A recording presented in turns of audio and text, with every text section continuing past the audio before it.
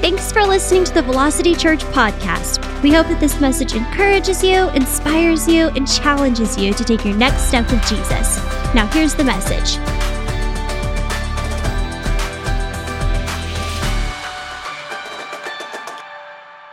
We are called to not give up. We are watching people give up at an alarming rate on many, many things. On relationships, on each other, on businesses, on church, on God. But we are called to not give up because there is a reward. I'm going to play a video for you and my friends and family who have been with me for a while.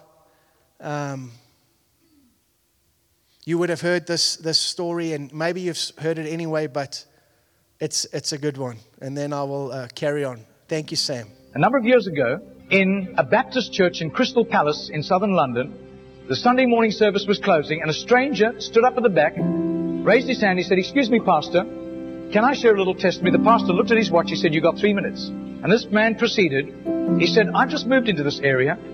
I used to live in another part of London. I came from Sydney in Australia. And just a few months back, I was visiting some relatives.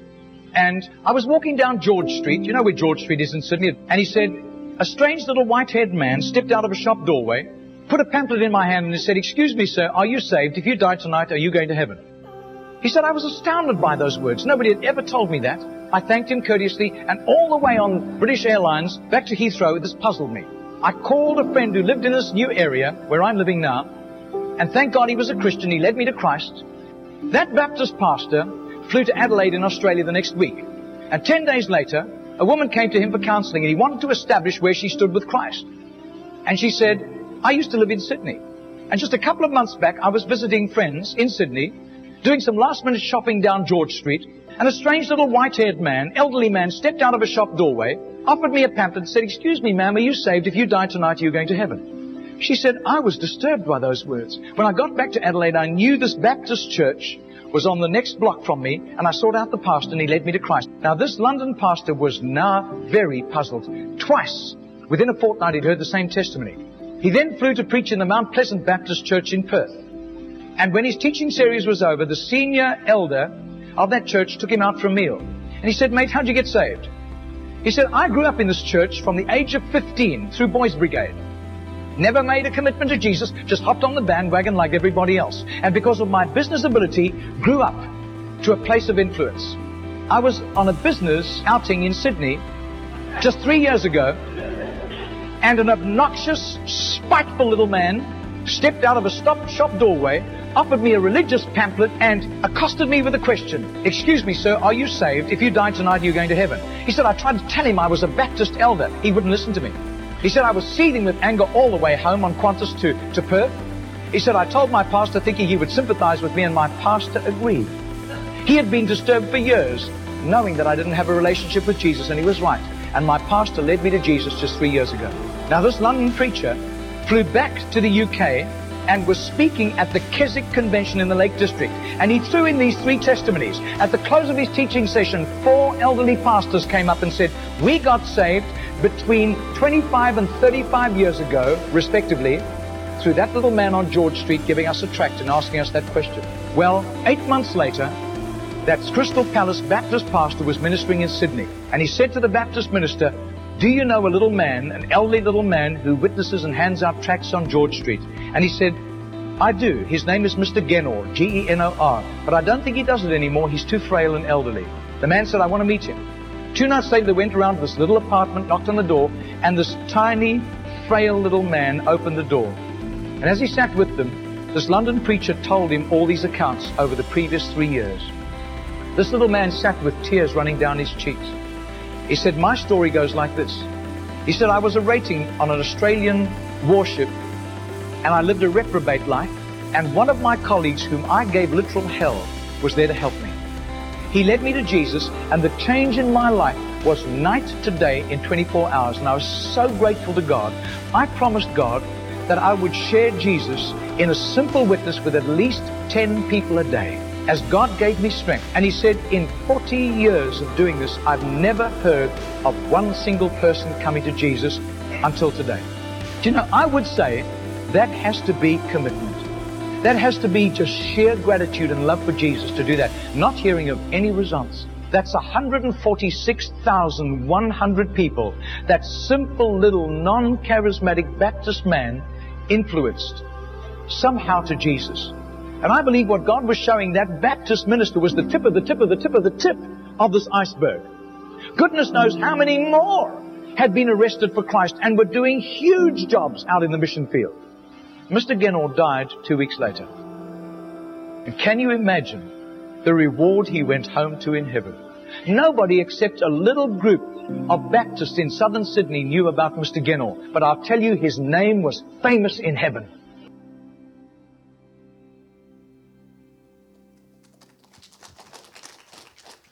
Isn't that incredible? In 40 years, he never heard of one salvation. Talk about doing stuff without seeing the fruit, but just doing it because of the passion in their heart. And there's something that I want to do. And Dina, why don't you come up here? Pastor Arthur, why don't you come stand here with me for a moment? But that won't happen on our watch, right? That the people who have ministered in our lives don't get to know the fruit in their life. And if you would stand with me in this place and let us celebrate our pastor here, please. And I don't know if Bubba's here, but if you're here, please. And all the Morgan family, please come on down. All you guys, Chip, Danielle, come down. You guys have been ministering and you have been faithful and you have shown commitment, and we are riding off all of that. And we want to celebrate you guys and thank you. And someone is getting you free Bluebell after this. Let us celebrate. Thank you.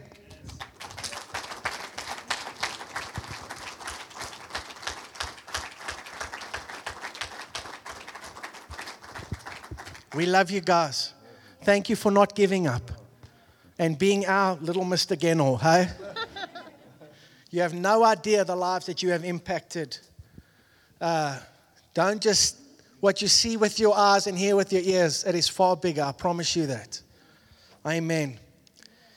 I had a very short sermon before all of that, but we will wrap it up here with the parable of the widow who would not give up. Luke 18 verse 1 says this.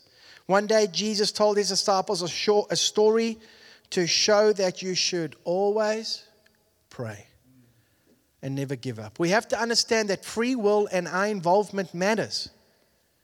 Right? There's a rumor out there that it's just up to God and only what God wants happens. Well, then why did Jesus teach them to pray and not give up?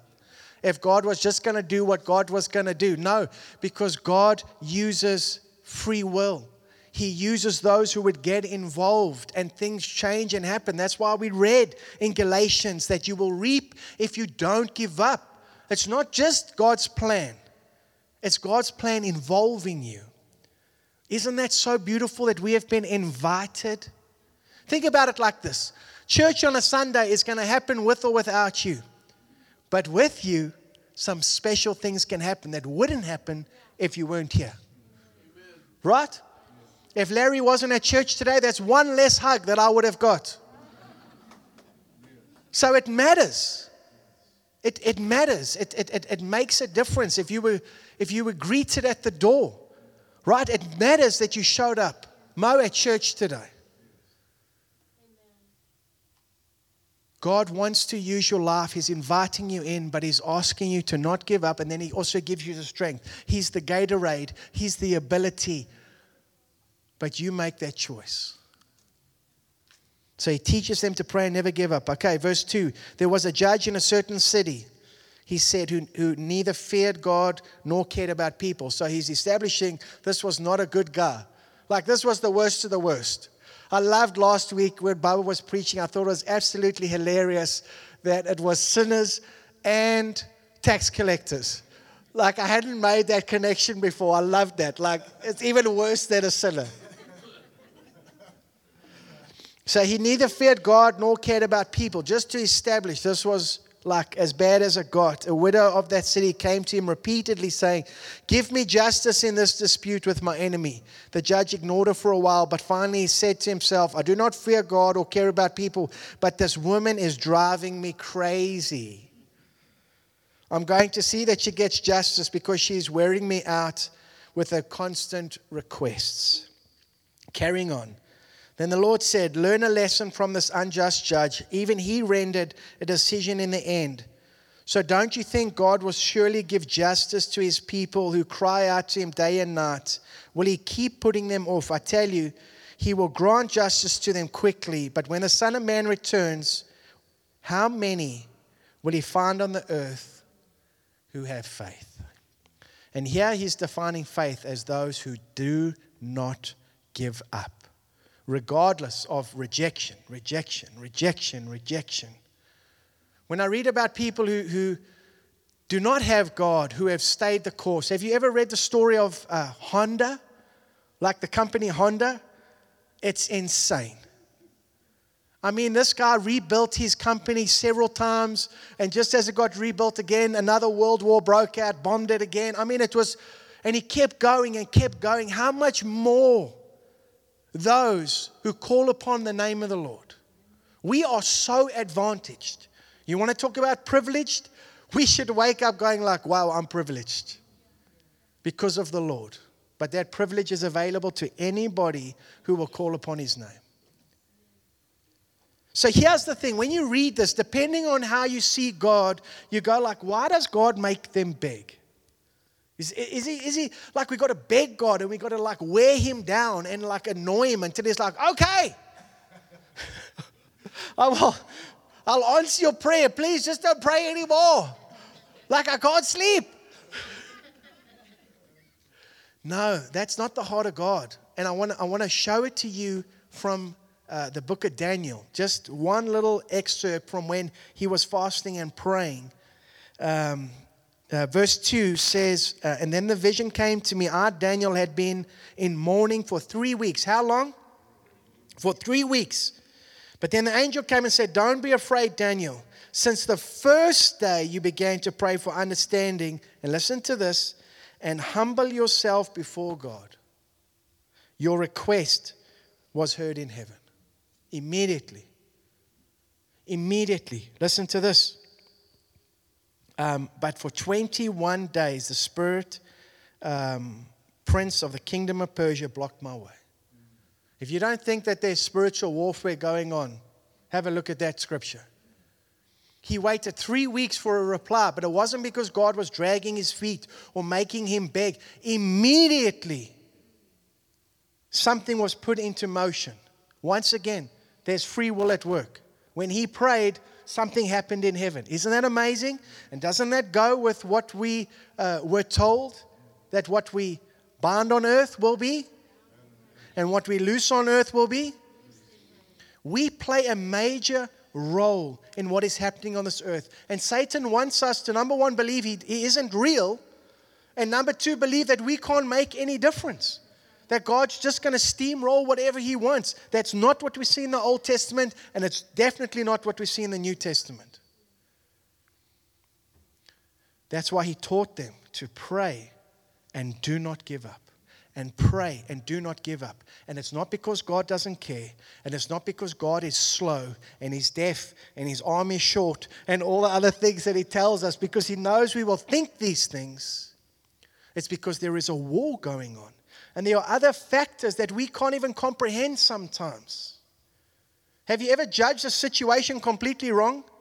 And you were certain that you were reading this situation right, only to realize you were completely wrong? Anyone besides me? I wonder how many times we've done this with God.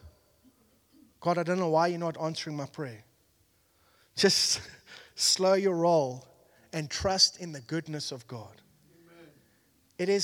I think it's so hard to have faith if we don't believe that God is good and that he is truly thinking good towards us and for our best, not just his best.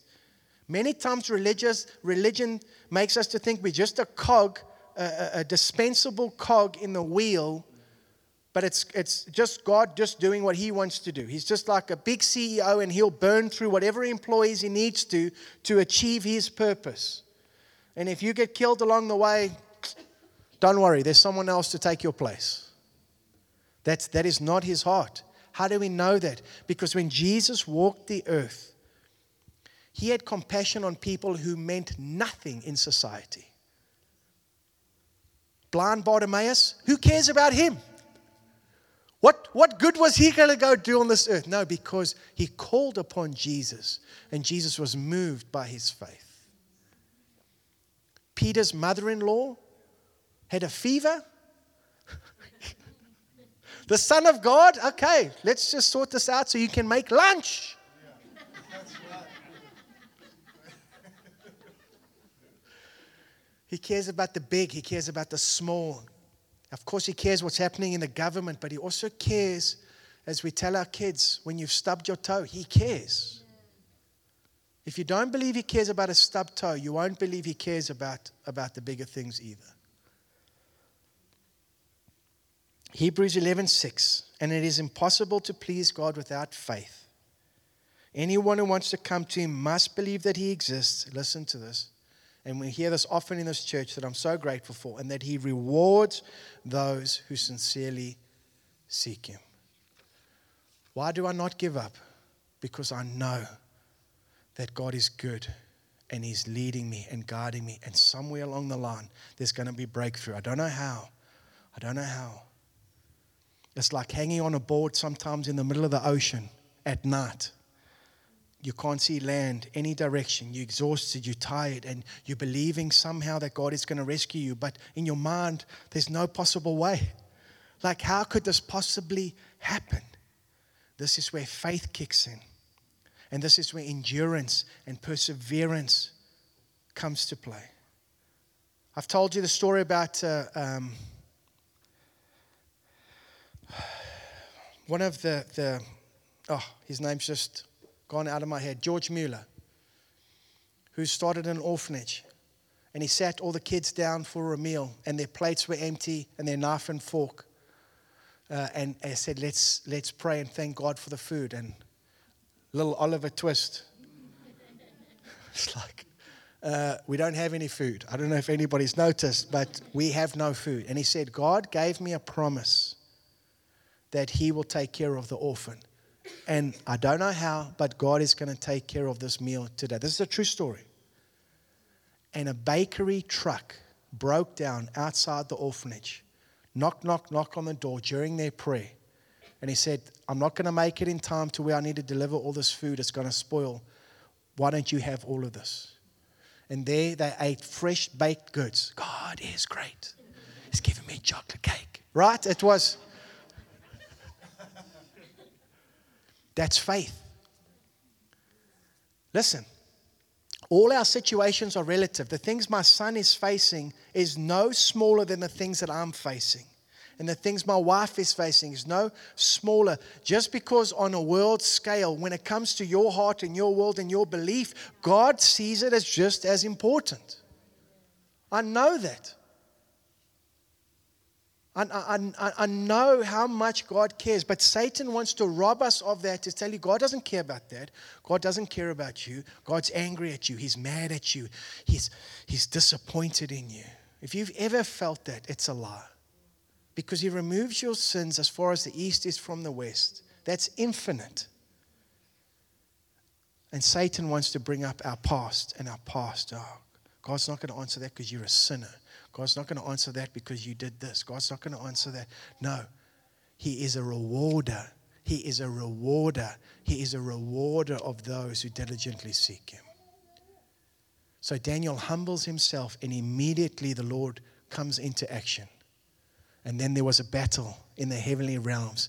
And because he didn't give up, that angel eventually broke through. There's some prayers that we gave up on that we shouldn't have. But I don't say that in a condemnation way. I say that for a future, get up and let's go. When I was young, I think I've shared the story, but I was in the national finals for the 1,500 meters. It was a big deal in South Africa, right? If it was on America, there would be hundreds of thousands of people, and it would be on national TV in South Africa, like my mom was there, and, maybe 60 other people. But anyway, I was in the race, and I was on the second last lap, and I was hurting so badly. So badly. I mean, I couldn't breathe. My legs were tired. My arms were tired. The pace was just so much. You want to know something? And the moment I stepped out of the race to quit, like all the pain of my body just went, oh. But there was another pain that fired up, and it was the one in my heart.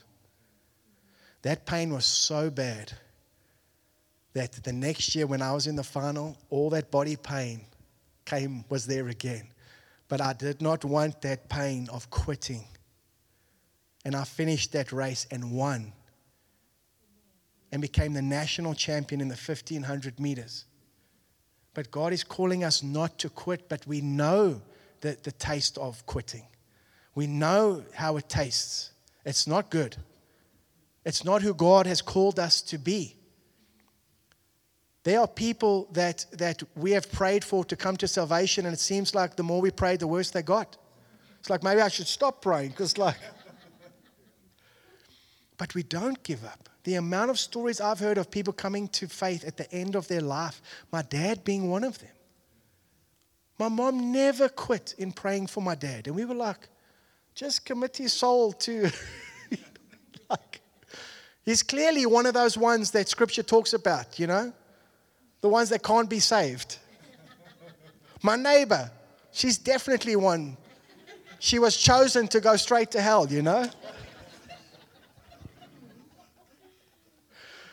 We don't give up. When God has given you a vision, a dream, when you see a scripture that's just not coming to life in your life, don't give up. Don't quit. We read it with Abraham and Sarah. Sarah's like, Abraham, maybe you were confused, Maybe God forgot that he was going to do it. Maybe we should do it this way. Don't quit. There's something very key, and there's in James 1 verse 3 to 4 that says, for you know that when your faith is tested, your endurance has a chance to grow. Your endurance can't grow unless your faith is tested.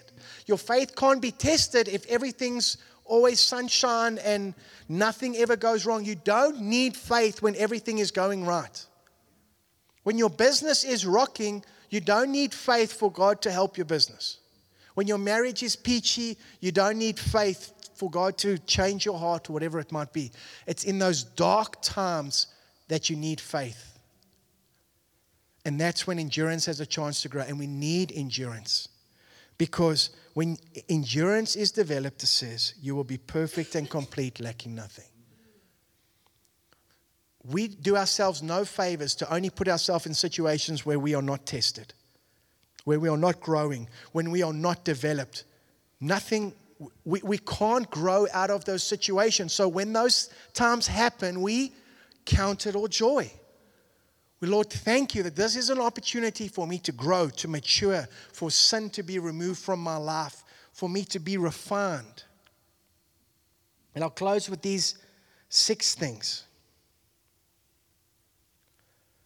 Endurance, perseverance. It makes sure that what we are praying for is God's will. Have you ever prayed for something only to find out later that you were so grateful that that did not happen? Please, Lord. My mom reminded me the other day, I tried to start my journey in Florida. Nothing that there's nothing wrong with Florida. But God wanted me in Colorado at that time. And he shut every door. And I was trying to fight him. He was trying to close the door. And I was trying to push it open. And I was like, it's the devil. God's like, it's me. It helps. Perseverance, endurance. It helps us to make sure this is truly God that is calling us to this thing. It makes us sure that this is what we want. Sometimes we're like, I want to be an astronaut. And they're like, okay, you need to be able to hold your breath for 27 minutes. And it's like, okay, I want to be a fireman. It helps us to really know, is this what we truly want? Perseverance will test you to make sure, like those guys on a loan who are like, I'll do anything for $1 million. And then 3 weeks later, it's like, okay, I just realized I won't do anything for $1 million. Number 3, it trains us to look beyond our circumstances. If you've endured for a time, you know that you've had to look past your current circumstances and look to God, and your circumstances no longer become a problem. They no longer determine what God can do because you've learned to look beyond them. Your finances, the provision, what's happening in the world. Tomorrow they're arresting Donald Trump because the banking system is crashing. And we got a spy balloon, coming from...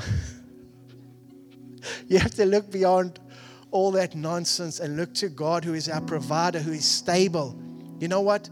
Heaven is not affected by America's banking system. Peter found gold in the mouth of a fish. Like Elijah was fed by ravens. Just know, if it gets really bad, we can pray for ravens. We can pray for manna. Hear what I'm saying? Like, God has things that He wants to unleash that we haven't even imagined yet for those who will trust and believe Him. It develops our faith, it builds endurance, and it makes us perfect and complete.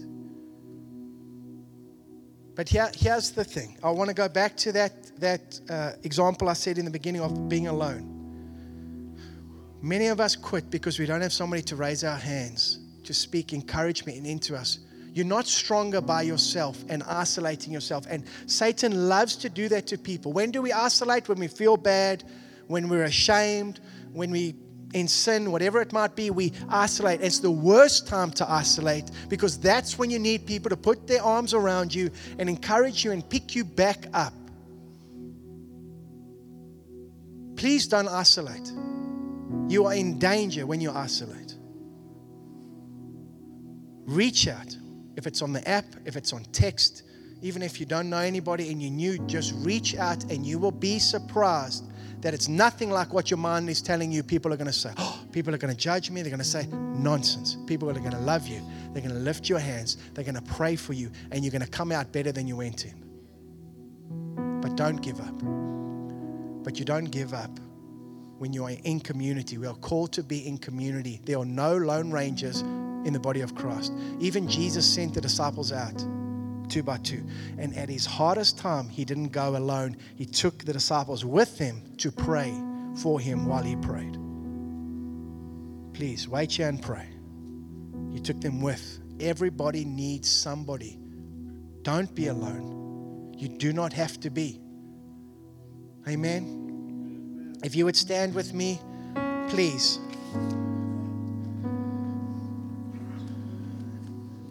If you don't know Jesus, like Mr. Gannon was saying, and you died tonight, do you know where you're going to go? You can know where you're going to go, but it's not just about where you're going to go at the end of the life. It's how you can live your life.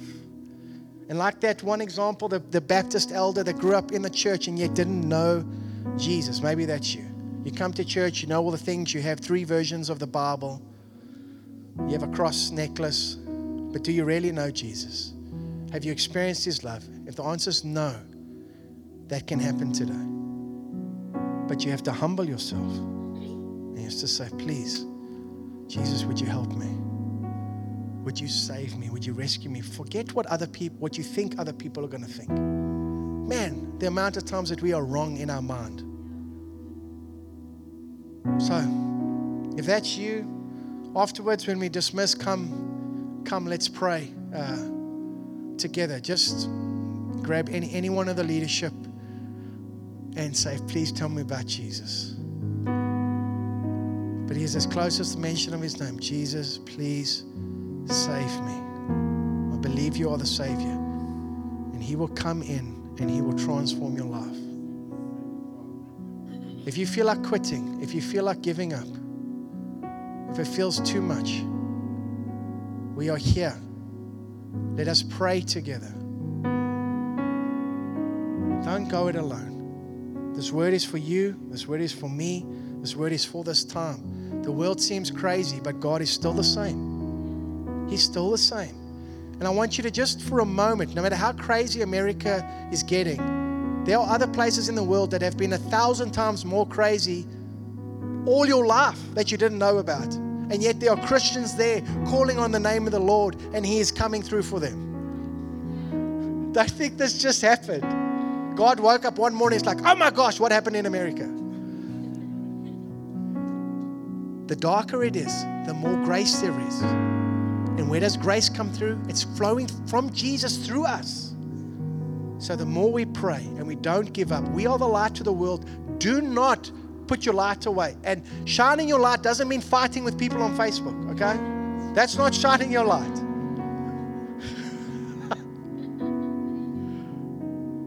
Invite people to your house. Be kind where you can. Give where you can. Love where you can.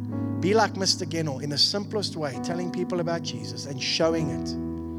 And your work will be rewarded if you do not give up. Amen? Amen. Let's give the Lord a hand. Thanks for listening today. To stay connected, visit us online at velocitybrenham.org and follow us on Instagram. And if you're ever in the Brenham area, we'd love to have you visit us on a weekend. Thanks again, and we hope to see you soon.